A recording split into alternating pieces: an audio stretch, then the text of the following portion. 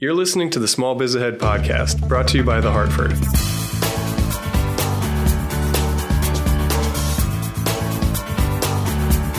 Good morning and welcome back to Small Biz Ahead, the small business podcast presented by The Hartford. I am John Adakonis, joined today by my co-host, as usual, Gene Marks, and a very special guest, Paul Gianfrido, the president and CEO of Mental Health America. How's everybody doing today? Doing great. And John, I want you to know that I'm doing well too. Thank you so much for asking. Awesome. Yeah, thank you. Well, thank you all for making time to join us today. Paul, you are the president of an organization called Mental Health America.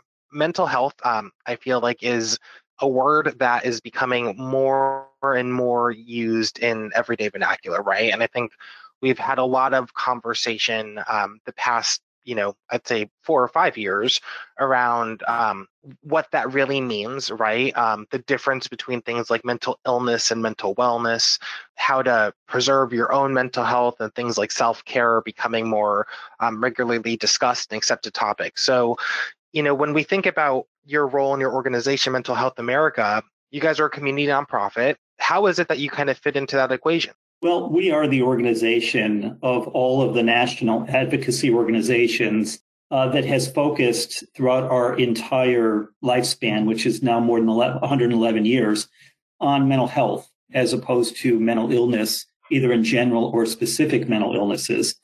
And it is important to recognize that mental health is everybody's concern, and maintaining our mental health is as important as maintaining our overall health. So for us, the paradigm revolves around prevention, early identification and intervention for people at risk, integrated services with recovery as the goal, just as it would be with any other health condition. Awesome. And how did you, what sparked the need for you to kind of find this organization, and how did it kind of come to be? Well, the organization, was founded actually by a young man in his 20s, Clifford Beers, who had lived in Connecticut with lived experience of a mental illness. And he had been institutionalized, seeing the conditions in the early 1900s in the institutions that were serving people with serious mental health conditions, and many times people with non-serious, what we would call traditionally non-serious mental health conditions, and really felt that something needed to be done about it.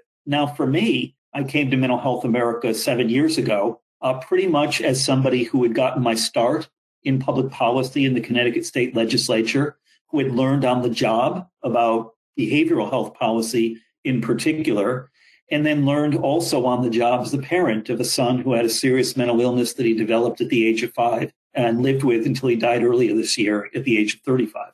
I'm so sorry for your loss. Thank you. It's been difficult, and for many people, they really don't understand, I think, how much mental health conditions affect families in the same way that physical health conditions affect families. I had the misfortune a couple of years ago to lose an adult daughter to cancer, and the way people reacted to my adult daughter having cancer was so different from the way people reacted in general in society to my adult son living with schizophrenia. Both of them dealt with what I call stage 4 illnesses during the latter part of their lives. And each of them lived a life that meant a lot to the people who loved them, and frankly meant a lot to the world around them. I think each of them have helped change these dialogues, even though people look at those conditions very differently. Right. And what's kind of interesting is how you put it into perspective there, right? Because I think that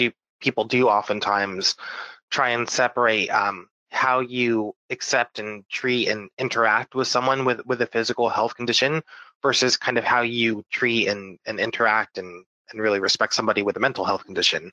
So, our audience here tends to be small business owners, right? So do you find that there's a disparity in even work culture or in the workplace, or how might someone who is employing folks kind of think about that too? Because I think it must be a challenge to think about the policies or the practices that you might have to have in place, or really understand where to get more information, or how to start to learn or understand so you can actually kind of deal with those types of issues appropriately, kind of in a supervisory role. Yeah, I think that there are some biases built into the way we approach mental health conditions versus physical health conditions. And it's not the fault of anybody who's trying to run a small business, for example, that they may worry more about the impact on the business of somebody with a mental health condition. And that's just because this bias has been built in because we've really approached mental health conditions really from a public safety perspective. If you think about it, during all of our lifetimes, the trigger to treatment as a matter of public policy on the mental health side has been danger to self or others.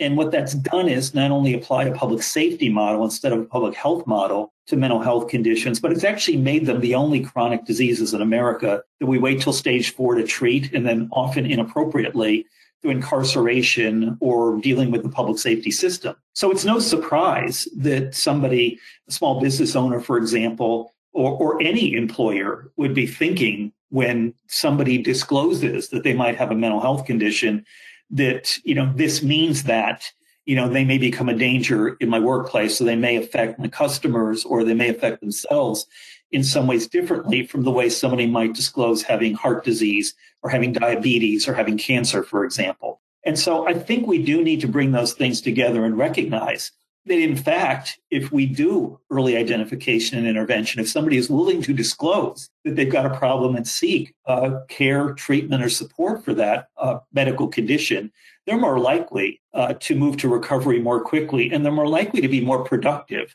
throughout. So my encouragement, mine is a small business as well. We have 32 people working at Mental Health America at the national level.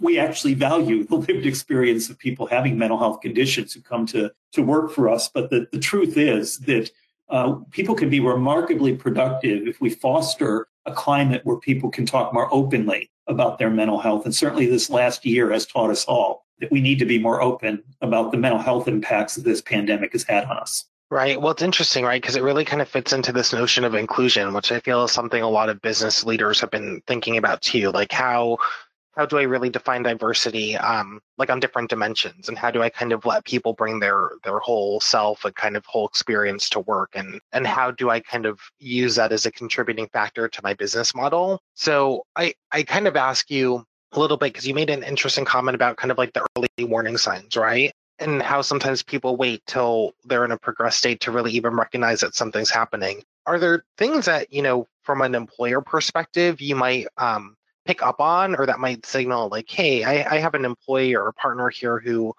might need the opportunity to talk, or maybe I need to think about like what crisis intervention might look like if it's not something that's as clearly disclosed?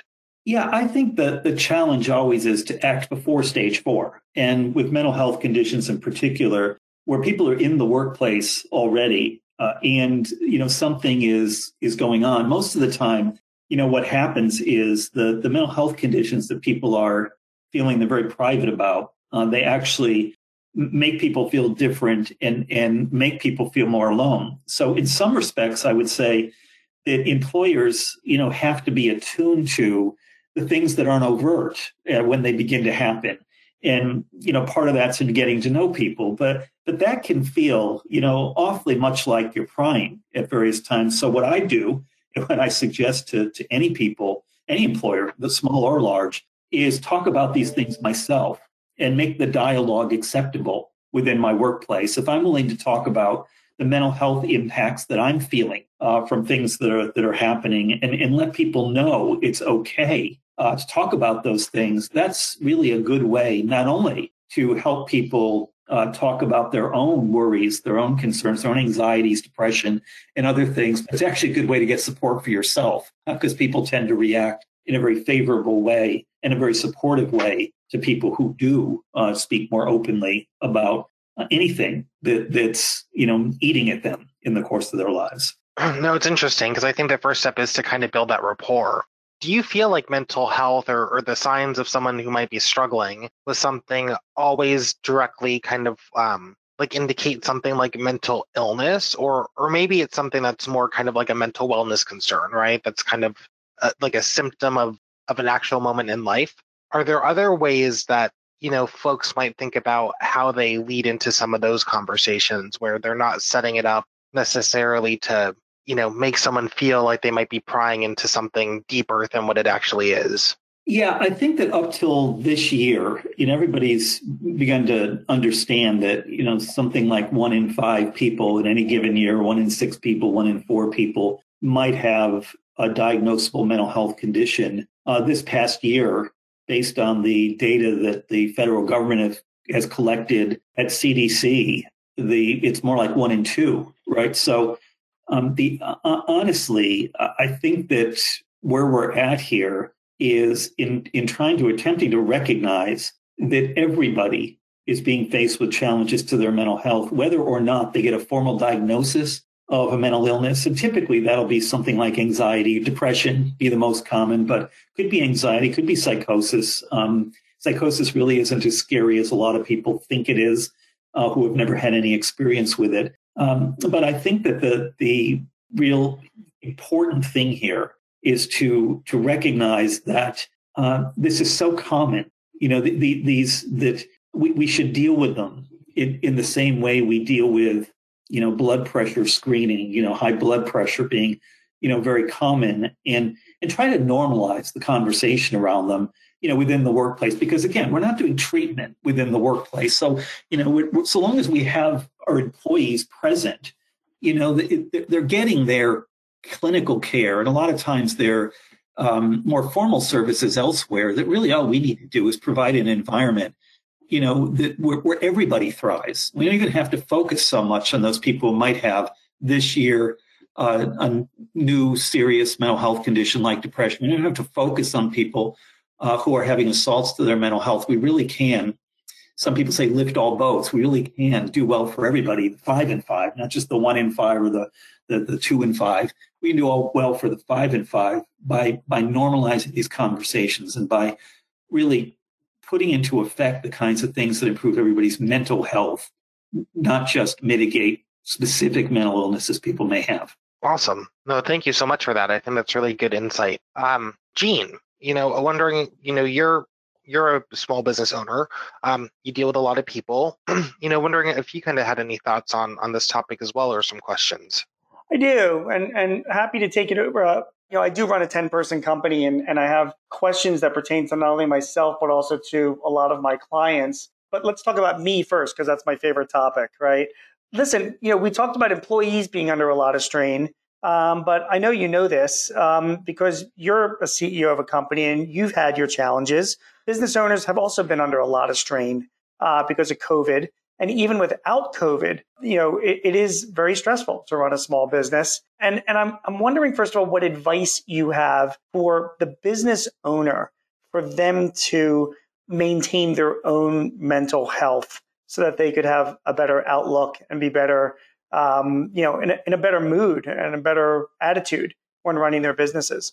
Yeah, first of all, I think that advice I try to give to myself also, because I relate, is to take care of yourself, right? You can't really take care of others and employees if you're not taking care of yourself. And so that's the most important thing. And I think, attendant to that is not feeling as if you've always got to work harder than everybody else who works for you, to set that example of being the one who is always, first in the morning, last out at night kind of thing. And particularly as people are working around the clock these days, I think it becomes really important in taking care of oneself, to set an example that says it's okay to have work-life balance. It's not easy to do that, of course, because, bottom lines become so important in some way, shape, or form, for profit or not for profit. You've got to raise enough money. You've got to bring in enough money to pay everybody and to provide the benefits that you want to provide to them,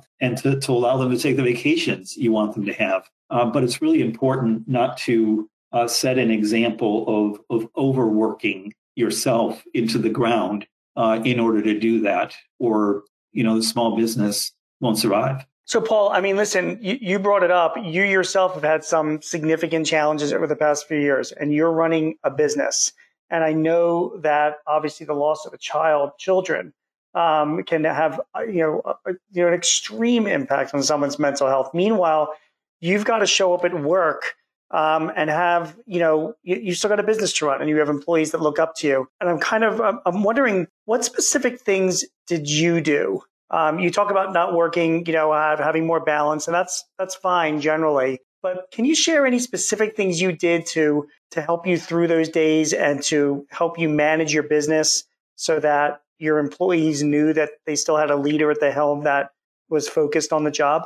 Yeah, it's a good question because, I haven't actually, worked through all of this yet. I mean, these are very recent events in my life. And so it's a real challenge to be dealing with those, but then trying to go to work every day. And everybody's dealing with their challenges. These are just mine. And everybody's, dealing with something that, gets in the way of being able always to give full attention. And yet it's so important to continue to come in with a smile and to continue to come in a way that looks forward. And I like sharing power with my staff, giving them more responsibility and letting them run with things so that they can continue to help move an organization forward and help pull me along on days when I'm feeling, a little less productive or feeling like I'm making a little less progress.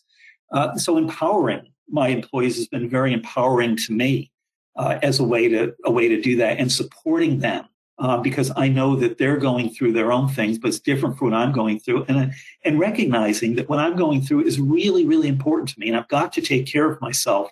For many other people, it's in the past. It happened. My son died, 2 months ago. So that's a lifetime for many people. My daughter nearly 3 years ago, a greater lifetime for many people. And so putting myself in their shoes has been really important too, to, help me balance both my perspectives and my perceptions of the world around me, but with the perceptions and perspectives of other people who may be in very different emotional places in their life. That is excellent advice. Tell me your thoughts on, again, from the standpoint of a manager, an executive, a leader. What are your thoughts on us using psychologists, therapists, psychiatrists, even business coaches? What are your thoughts and opinions on those professions? Well, if people have got the resources to offer those and can find people, then the more mental health supports we offer to our workforce, the better off, in a sense, they'll be. I mean, right now, with what we're seeing with the mental health impacts of the pandemic and just mental health impacts on employees, prior to the pandemic, we're seeing a lot. We've done surveying and we've released our most recent report just a couple of weeks back.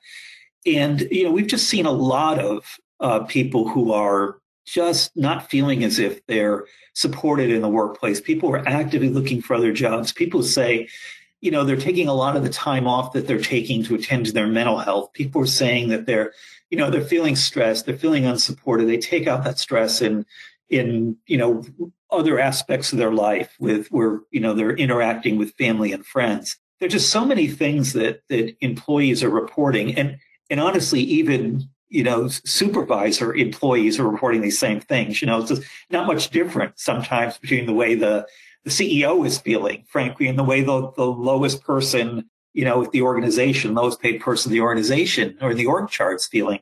I just think we need to understand that. We need to acknowledge it. We need to say it. And if the best we can do is just provide informal support, I'll call it informal peer support, we're both working for the same place, that gives us something in common to one another, that's better than doing nothing. If we can add on some things to that, if we're capable of adding on more things like the use of professionals to help our workforce, then there's no reason not to do that too. And throughout the process, though, the most important thing is to continue to get feedback, because a lot of employers, actually will pay for employee assistance programs, for example, and to provide a benefit to people, but then the employees don't use them. So you want to keep getting feedback to make sure that what you're offering is what people are looking for, and to have that dialogue. Otherwise, to add on additional resources, professional ones in particular, can become very expensive, but without a lot of return. How do you, Paul, identify amongst an employee whether there's, a mental health issue or it's just a bad day, or somebody's just complaining because that's the way that they are? Yeah, I'm a big advocate of implementing what the U.S. Preventive Services Task Force has been recommending for more than a decade, which is universal mental health screening for everybody over the age of 11. As adults, we should be getting a full mental health screen whenever we're getting like blood pressure screening done, whenever we're going for our physical. Kids should be getting them as well. And for the most part, we're not getting those. And they're not hard to administer. The depression, the most common depression screening tool is 9 questions that people answer.